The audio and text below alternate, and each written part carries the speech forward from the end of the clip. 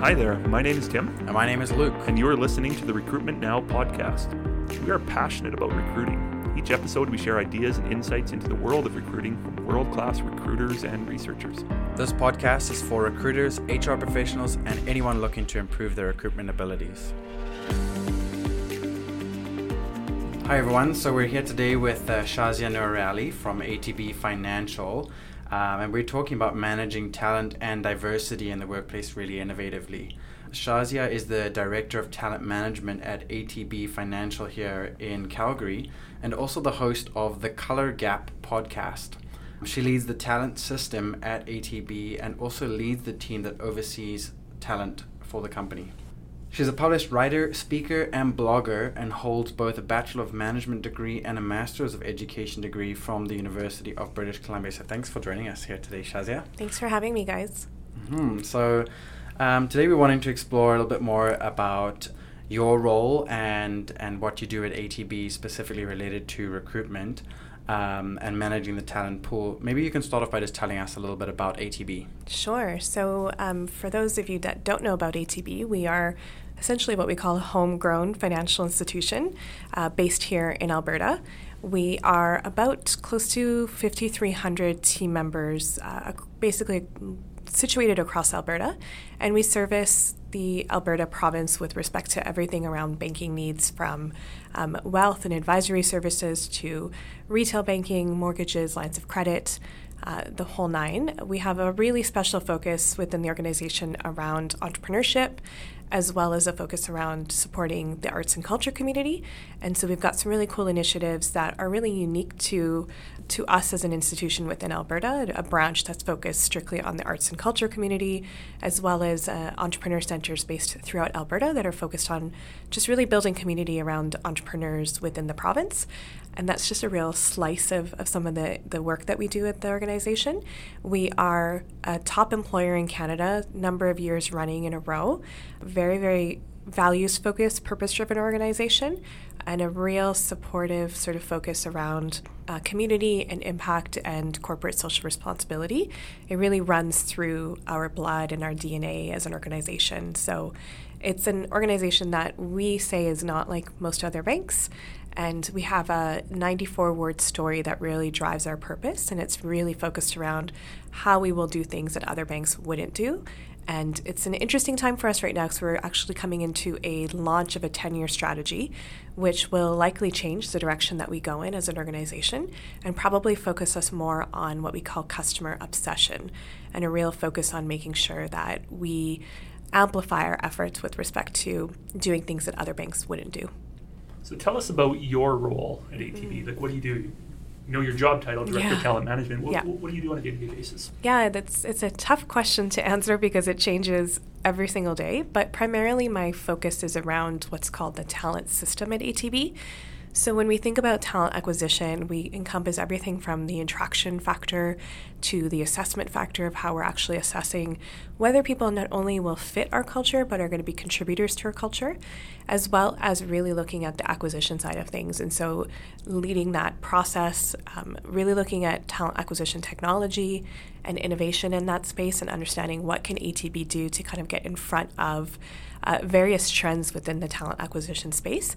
And my big focus is really around humanizing the experience as much as possible. So we talk a lot about human X machine, and that's sort of the approach that we take, is how do we marry the technology with the human impact and the focus that the talent acquisition team can bring to the conversations, to the dialogue, to branding, the way in which potential candidates will look at ATB. And so my job encompasses looking at that entire system, as well as an internal mobility lens around how do we maximize the talent that we have internally.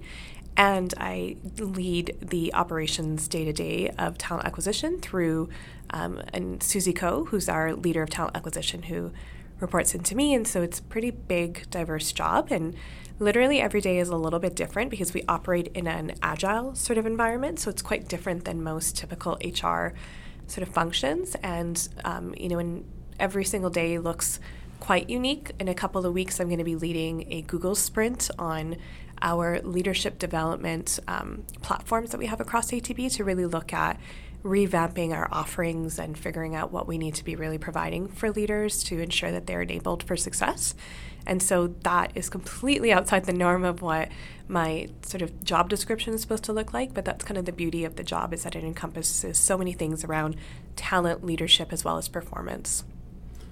I've always been aware of ATB as being the kind of company that's always trying out new things. I mean, they're, for example, the only bank I know that uses a Google product for banking, which most other companies would almost have fears about. Yeah. And I love how ATB always goes after everything with a much more innovative eye and willing to try it out, willing to test.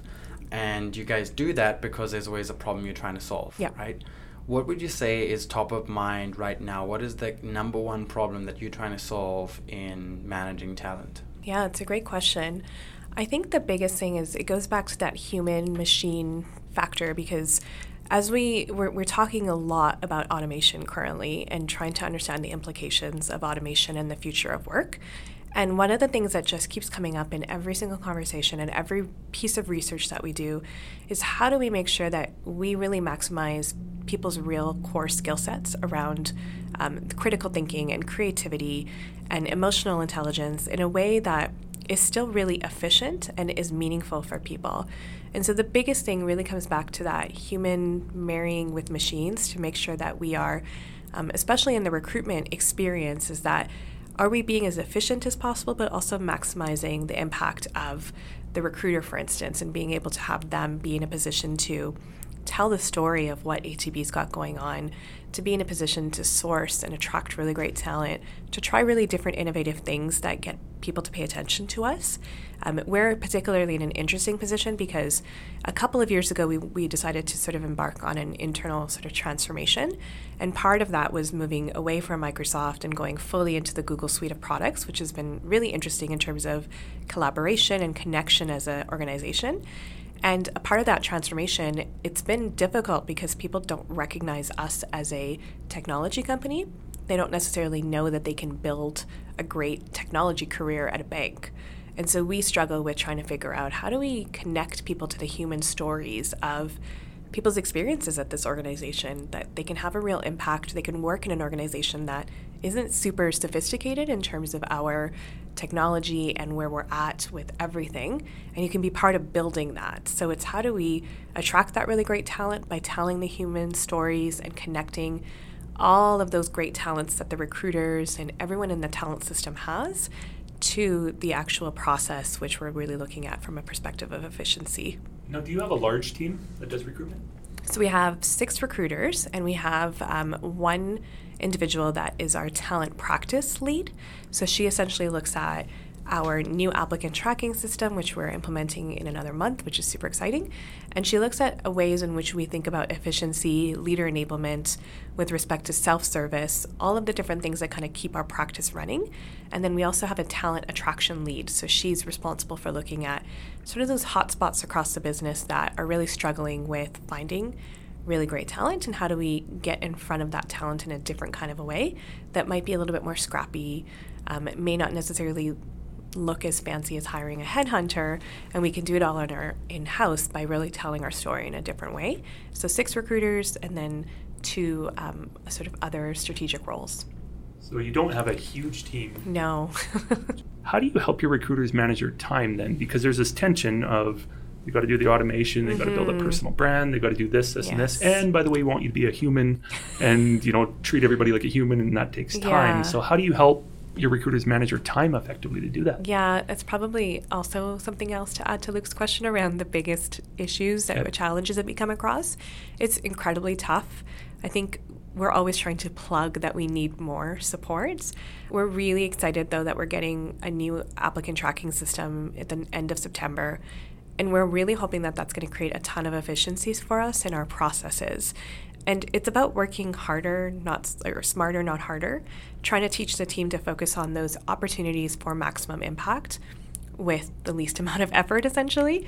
And it's a lot about trying to enable them to partner with leaders, because as a leader myself, the most important decision I'm ever going to make is who I hire onto my team. And the talent partners are really there to enable the process, to coach leaders to look out for those red flags, to catch them if they're making some really obvious biased decisions, but they're not there to do everything for them. And so it's really looking at our service level agreement and figuring out where's the maximum value that we can add without having to exert so much energy and effort, because we're also a really popular organization. I think our stats are maybe a little bit outdated in terms of number of applications, but within the last couple of years, it's sat at about 40,000 plus people every year trying to apply for opportunities with us.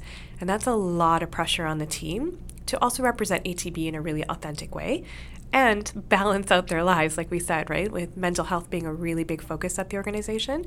So myself as a leader, I try to role model as much as possible with respect to, actually taking advantage of opportunities that we have internally for mental health resources, really recognizing that there's got to be some opportunities for fun and for engagement that have nothing to do with work. We have a concept at ATB called 85-10-5, and we like to focus 85% of our time on the core of our work and 10% of our time learning and thinking about different ways of the way the world works, and then 5% of our time really looking at innovative strategies and really game-changing things that have maybe nothing to do with your day-to-day work, but just could be interesting for people to kind of know about. And so trying to balance those things is difficult, but we also have work-life balance in the sense that we can work anywhere it makes sense for us to get our job done. So you're not spending hours in a day commuting to work back and forth.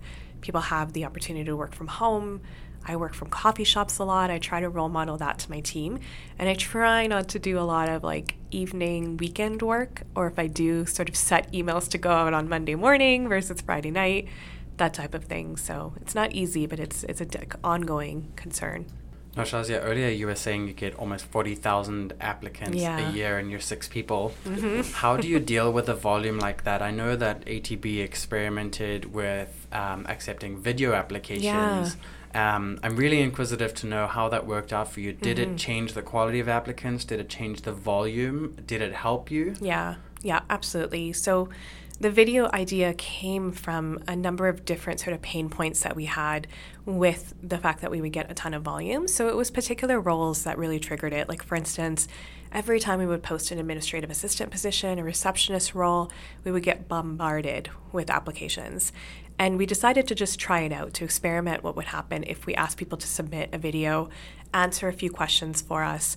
And it was amazing to see, first of all, the quality of applications that came through and the people that were really hungry for the opportunity. So better quality. Absolutely, 100%. And we started to experiment with it more with our summer student program, because that was another area where there was a ton of volume. And what we found was that students were not necessarily picky about what opportunities they were applying for, and they were applying for anything and everything that looked like it could be reasonable for them. And when we found that, we asked them to not only do videos, but do things that were, what we said was, tell us your story in your way that represents who you are.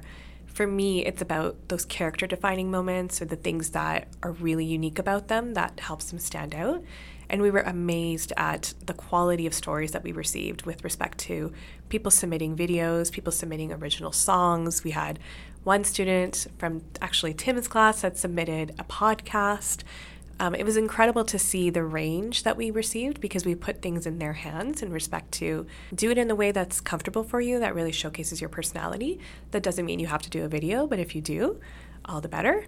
And we were amazed. If you ever are curious, if you just go onto YouTube and go type in ATB 101, you will see so many applications that we received that way. And our summer student program is now going on its 5th year, I believe, and incredibly successful. We have great retention rates through the program, with students not only staying on in opportunities that they were hired for, but also completely pivoting their careers, starting in business banking and going to technology, and just expanding beyond what we could have ever imagined. Yeah, this summer I taught a recruitment and selection class, and I actually made my students record a video of themselves, and then they had to share it with the rest of the class. It was an online class. And then we had a discussion for them on how they felt. And my reasoning for that was, if they're going to be recruiters one day, I want them to feel what it's like to be on the other side of making a video. And it was fascinating. They all kind of hated doing it personally, but they also saw the value from a company using it. So they're mostly torn and different opinions on that. But it was a fun exercise to make them do. I really enjoyed making them do that. I really like that you open it up, that people didn't have to necessarily do a video, but could just submit anything in their own form, because there are a lot of people who feel really, really awkward on video. I see that a lot at Top Recruiter. Yeah. A lot of people are fearful of being on video, but they're happy to have a phone call or record something or write something. Yep. So I really like that you opened that up. Yeah. One question on this. Do you think, and we debated this in my class too, and I don't know the answer to it, but do you think that could possibly lead to more discrimination? You're obviously seeing a person, you can obviously generally see what race they are, gender, etc. Do you think, talk to us about that, or how did you address that at ATB? Yeah, I mean, we're actually right now in the middle of a pilot with a company called HireVue, and we do digital interviewing for, I'd say 90% of our opportunities now, as opposed to doing traditional phone screen conversations. And we do offer the opportunity for people to get accommodation if there's any reason whatsoever that they don't feel comfortable doing it. So it does put the candidate back in the driver's seat a little bit. And there is definitely a risk for sure that there's that unconscious bias. There's, that opportunity for people to sometimes feel like they're not necessarily getting a fair shake, especially if English is their second language, or they might be a person of color and they feel like maybe that leader just sees something that they don't like or whatever it is. And so we're really responsible for making sure that leaders are checking their biases. That's where the Talent Partner team really shines, is consulting with the leader to focus on the quality of what they're saying, not on how awkward they look or how uncomfortable they might be. And we even tell candidates that as well. We make sure that in our language, when we're inviting them to do these things, that they have the opportunity to understand about what it is that we're actually looking for. There's even opportunities for us when we look at our call center, for instance, our care center. We don't care what anybody looks like. We want to hear what they sound like. And so we actually turn video off for those particular opportunities because it is really about how they connect, right, with their voice and their language. And that's most important for us. So there's definitely a risk for that. And I'm always a little bit cautious, just being myself a person of color and really an advocate for diversity and inclusion and belonging and all of those pieces. But it is a matter of making sure that the talent partner is there to check those biases and to challenge what the leader's really looking for and why they might be questioning whether someone isn't necessarily a fit for an opportunity based on things that are outside of what they're saying. What are some of the other tools or tips that you're experimenting with right now to help you really save some time for your team and also ensure that you got really good quality of hire? Yeah, so we do a lot of, quite a while ago we started something called talent communities, where we would utilize LinkedIn groups to sort of connect directly with talent and engage with them around what our culture is really like, give them a bit of a slice of life insight into what is ATB, because even when you walk into our physical campus and our doors, people are usually quite amazed that we're a bank because it always feels like it's like a technology company. It looks like Google, essentially, is what everyone always says to us. I've been there, it does. Yeah, and we're like tucked away in this little corner out by the airport in Calgary, and it's this weird location that you now have to pay for parking at, which is really weird, but that's a whole other story. And so we try to make sure that people get that feel and flavor. And you can't necessarily do that through a job posting.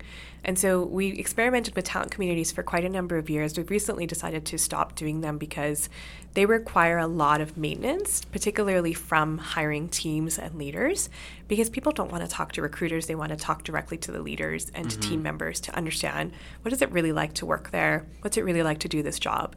But we had a lot of success when we were maintaining it for the business, where we would have hangout events that we would bring people in person and just have them meet and connect with leaders. We actually do that in another sort of less cumbersome kind of forum with our Everyday Financial Services group, which is basically our retail banking group, where we bring in a whole bunch of branch managers and we get them to connect directly with team members, and we do a lot of sort of simulation type questions with them and do like a bit of a speed round kind of interview style.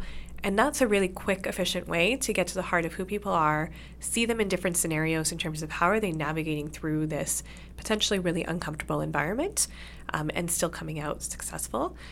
So that's a really great way for us to see a great amount of efficiency, but also connect in a really human way with people. And we're looking at assessments that have AI baked into them, that we are currently actually with HireVue piloting an AI piece for our personal banking roles. And we're just in validation right now, so we don't really even know if it's as effective as we would like it to be, and if it's actually supporting the right decisions. Would this be evaluating videos or resumes or videos? Okay. Yeah. And so it provides us really with simple yes, no's, essentially, in terms of helping the hire leader make the decision that they need to make. But we do encourage leaders to make sure they watch all of the videos, to make sure that they are also listening to their gut and trusting that they can read people too, especially if you're in a leadership position in a branch. You probably connect with people all the time, and so we want people to also validate that for us. So we're experimenting with that right now. And then the other thing for us that we love to do, which is not even remotely innovative, but it just gets back to the heart of connection. We love to partner with different types of organizations, with students, with different subsets of the population, and we just like to get in front of them. And we don't like career fairs. We think that they don't add a lot of value, but we love to get in front of different groups and just provide advice around how do you shine authentically through the recruitment process, meet the recruiters, connect with them, engage, but do it in a workshop type of environment where they're getting something from us, but we're also being able to plant the ATB seed around, hey, this could be not only a great place to work, but maybe a great place to bank. So we really connect the candidate experience to the customer acquisition side of things, because we recognize that there's a huge connection there. And so we just get back to the basics of connection and really empowering people, because we always know that the job searching process is emotional. It is not easy. Sometimes you feel like every door slams in front of you, and you rarely get the opportunity to just connect in a meaningful way with people. And we want to take some of that away from the candidates and give them more opportunity to know about who we are.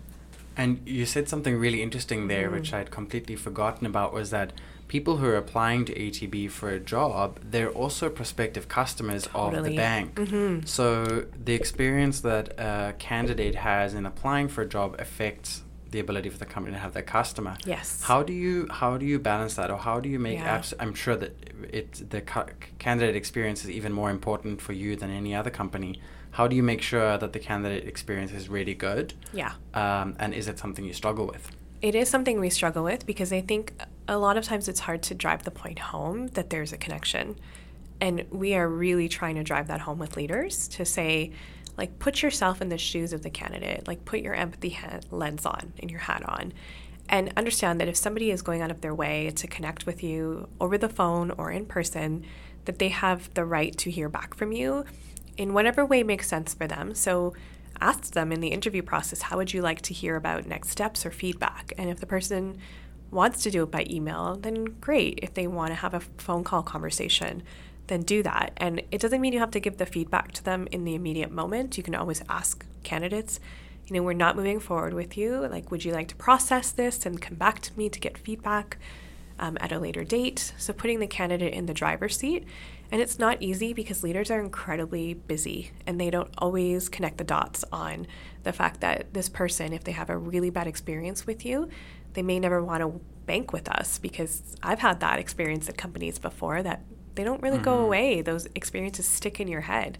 So we're trying to do a lot with sort of that consulting, coaching work that the talent partner team does to work with leaders to remind them that it's important, it's their responsibility, and it really connects back to customer acquisition. We don't have the sophisticated data at this point to connect the dots quite that well yet, but we're hoping with our new applicant system and its ability to integrate with some of our other systems that we have internally, there's going to be an opportunity to be able to do that down the line.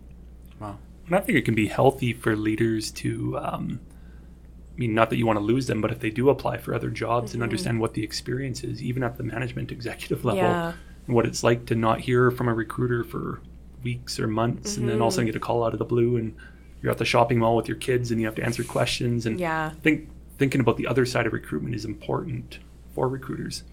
What you made a comment earlier about career fairs, and you kind of glossed over it, but I want you to expand on it. You said you don't actually like going to career fairs. No. Traditionally, that was one of the big things you put on your checklist, and a way for us recruiters to get out and go see Western Canada or wherever you're going. But tell us about that. Why don't you like them? I just don't think they set anybody up for success. And I'm coming as a true introvert who really gets awkward and uncomfortable in situations where you have to sort of pretend like you're somebody else to be able to shine. We even have information sessions. We do them a lot when we are hiring for students every year. We go to the campuses. And what we find is that the students that are the most extroverted, the most bubbly, or who can act like they are, stand out to us and are the ones that get noticed. And that's not necessarily fair for everybody. And what we find is that we end up standing around and we get people that come to the tables when we have swag and things that will draw them in, but we're not necessarily always having such meaningful conversations and connections. And we do a lot to put the onus back on the candidate to connect with us if they're interested, because taking a paper resume really will do nothing for us. It's just going to end up in a file folder that may never get looked at because everything is online and it requires such an extra piece of effort. If someone is amazing, we might go that extra mile, but if they just are, an average person that not average, but if they just didn't stand out to us, we're not necessarily going to go out of our way to upload their resume into our system and make them a candidate and find an opportunity for them. Because for us, we're different than agency recruiters where we're really looking at the candidates to tell us where they think they really fit. And so what we find with connecting with people in a different way around workshops, and we do things around, for instance, digital interviewing. We work with a company based out of Calgary that's really focused on persons with disabilities. And that's a subset of the population that there's so many barriers if you have visual impairment and other things that doing a digital interview is going to be the most daunting thing. It's already difficult enough for fully able people to navigate through that. And so we want to be able to give back in a meaningful way and utilize our knowledge and our strengths and our insight to help people just navigate through those processes and those experiences in a way that feels like it's most authentic for them. And we can't get that in a career fair environment because it's just fighting for people's attention, and everyone is doing it on the employer side and the potential candidate side. And how are people supposed to stand out? I think you miss out as well. I always say that in the world, there are the thinkers and the speakers, and you miss out on the thinkers. You do. And you need the thinkers and the speakers at your company, right? Yep. So a career fair might be really good for hiring all the speakers. Yeah, and exactly. you miss out on the intellectuals. Well, I also think some companies have done career fairs because they've always done career fairs. Yes, they don't challenge that. I won't name the schools, but I did send my students at Ambrose out to a couple of career fairs, and they had a journal of their response. And when I read their responses, it just made me angry because, they're talking about going up to a table and the recruiter's sitting there playing on her phone and they're just ignoring the students walking up. One girl, this one made me really angry, but, early 20s, she's a university student, blonde, walks up, and one guy basically did everything but ask her out. He was a recruiter, probably 20 years older than her, and she was completely creeped out. She walked up to the booth with two guys, two other male students. He refused to talk to them. He wanted to talk to the female student right there. And how did she feel about that company? So in a weird way, the career fair actually had a detrimental effect because the companies had sent the wrong people, haven't screened out the people, or they're sending whoever's available or doesn't have work to do. So that's a topic for another day. But now you lead a team of recruiters or teams, and I know you've moved up into a director role here, but when you hire a recruiter, what do you look for? Oh, that's one of my favorite questions. I think for me, and I try really hard not to emulate myself and try not to hire in my likeness, which is difficult because, there's things about yourself that you're like, okay, I can see that and I can really resonate with that in other people. But for me, there's an element of growth mindset that is super, super important, that somebody in one way, shape, or form is continually learning and pushing themselves and growing. So it doesn't have to be recruitment related or connected, but that they have something that challenges them and that pushes them to do more, because that to me demonstrates that they're not just going to sit idle and let things kind of come to them. Especially for us at ATB, we are what I would call, you have to be a really resourceful human to succeed at this company, because we don't have all of the answers. We're not a very policy-driven organization, so there's not a lot of black and white to play with. And so somebody that has a growth mindset automatically sort of demonstrates that they'll be able to just figure things out. And the second piece is an emotional intelligence factor. I can't work with anybody that doesn't have self-awareness and doesn't know where they need to sort of improve and focus on, because if they're walking in thinking that they are perfect and that they don't have flaws or weaknesses or aren't willing to sort of tap into those to get better, then it's really impossible for me to be a great leader to them and for me to see them succeed. So growth mindset and emotional intelligence are my Number 2, non-negotiable factors. And then, of course, there's things around, I really don't even care about recruitment experience because I think that can easily be taught. Somebody took a chance on me. 6 years ago, I was a student living in Vancouver, answering Craigslist ads just to try to get someone to hire me. And somebody took a chance on me, and I never thought I would ever be in recruitment because, like I said, I'm a very proud introvert. Not so proud at that time, just thought I was really shy and quiet. And I would literally just create scripts when I would have to call people just to kind of get through the conversation. But that sense of growth mindset within me was something that allowed me to navigate through that.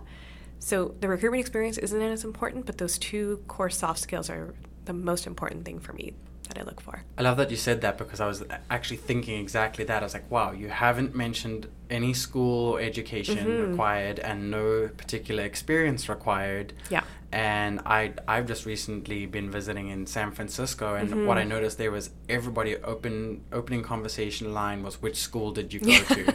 It was so important. What is your education? What's your background? What qualifies you and gives you the credibility to be doing your job? Whereas here, the attitude is more, are you resourceful? Are you human in the way you conduct yourself? And can you do the job? Yeah. I love that. Yeah, it's funny. Like, I have a master's degree in education, so it's kind of ironic that I'm saying that. But I'm also of the belief that that sort of knowledge and education and that insight can come from so many different places. And just having people who have traveled and who have just had experiences in life that really challenge them and push them to become better, those to me are more important than my master's level education that cost me gobs and gobs of money that I'm still paying off and trying to navigate through. And it was great for me. And I also come from a family that really believes in education and from a community that's like a table stake. And I don't regret a second of it. It's really put me in a position of where I am today because I've been able to tap into a lot of different things around how I communicate all of those pieces. But it doesn't mean that everybody else has to look exactly the same. So finally, tell us about your podcast. So you started a podcast earlier this year called The Color Gap. I have listened to a handful of episodes. It's really good. Thank you. I'm not just saying that. And I'm saying that as a 30-something white male listening to the Color Gap podcast, which I'm not sure if I am your target audience, but I enjoyed it. And why did you start that? Tell us a bit about what you talk about on this podcast. Sarah. Yeah. So it's really sort of a passion project for Susie Coe and I. So Susie's a leader on talent acquisition for ATB, and she sits on my team. And we've known each other for coming on 5 years, and we're both women of color, and we both work in corporate environments. And for me, the thing that really sort of started the whole dialogue was when I went into a leadership position. And I work for a pretty diverse organization, like I said, almost 5,300 team members. And when you get to my level and anything above, the number of people of color diminishes, as well as especially the number of women of color. I can probably count on one hand how many we actually have in the organization that are director level and above.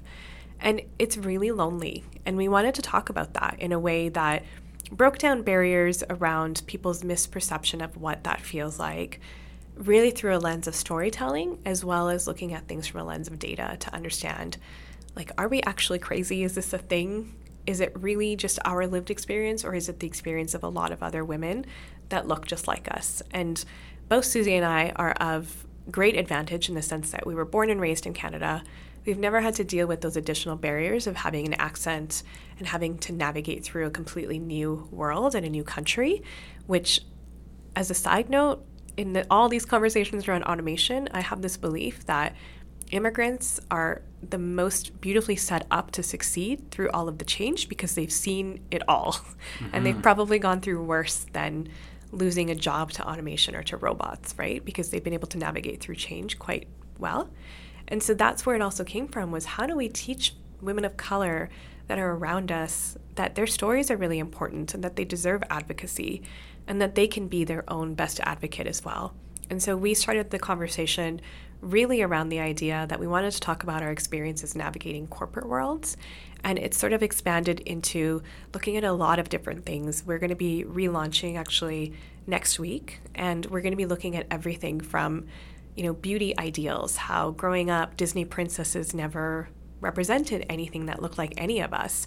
We're going to be talking about even just generally the beauty industry, how Rihanna was one of the first people to ever come out with a really inclusive makeup line that actually covered a range of shades for all shades of women, which was never done before, and that was, I think, in 2018. We're going to be talking about raising mixed-race children and how do you navigate that, raising a daughter that has two completely different identities. So there's a lot of different intersections that we want to start to explore, even things like the Trump effect around what is the Trump effect in the U.S. really doing to how we talk about race within Canada, because we're always a little bit polite about those conversations and nobody really wants to go there. But it's a reality of how, we have to look at our worlds today. And when we talk about diversity and inclusion, we look at it always from a lens of we're going to invite you to come to the conversation. And that doesn't really look at things from a lens of belonging. And so how do we get corporations? You are part of our target audience, Tim, because we recognize that being a white male, there's a lot of privilege that comes from that. And there's a lot of responsibility. And we just want people to wake up to that and recognize that there's things that they can do which are not game-changing that will really change how they look at the world. We always say, it doesn't require you to go out and hire a whole bunch of people of color to really get yourself kind of quote-unquote woke. But even things around your social media feed, challenge who you follow. Follow people that might think a little bit differently than you to really open up your mindset. Travel, read different types of books that you wouldn't necessarily read. Watch a documentary on Netflix that maybe wouldn't have necessarily drawn your attention just by the name, just so you can challenge the way that you look at the world and really challenge your thinking. And so we're really hoping to just create a bit of a conversation and some dialogue around lived experience and around really looking at diversity from the perspective of not only is it a great advantage to organizations, but it's also just the right thing to do. When I think you talk about this in the podcast, but it's more than just getting, a quota of X, in your seats. Yeah. And beyond that is, how do those people adapt into the organization? Yes. How are they treated? It's not just getting in the seat, but that's what true inclusion is. You're on the team there. Yeah, I think what I appreciated the most about your podcast is it's honest and funny at times where you're telling your personal stories, but it's also positive too. So you're not approaching this from thou shalt do this. No. And, we have all the answers, but so again, to our listeners, check it out. The Color Gap, it's on iTunes and most podcasting services. Yeah, Spotify, Google Play. I think those three are where you can primarily find them. And it's Color Gap spelt the Canadian way, so COLOUR. Good that you said that. Yeah. Everybody's COLOUR. Yeah. COLOUR, yes. No, it's funny. It's funny that you say that because I think there's a whole crowd of white males like us who deny that this is a real thing. And just a real story for you is a really good friend of mine here in Calgary is from Ghana, from West Africa.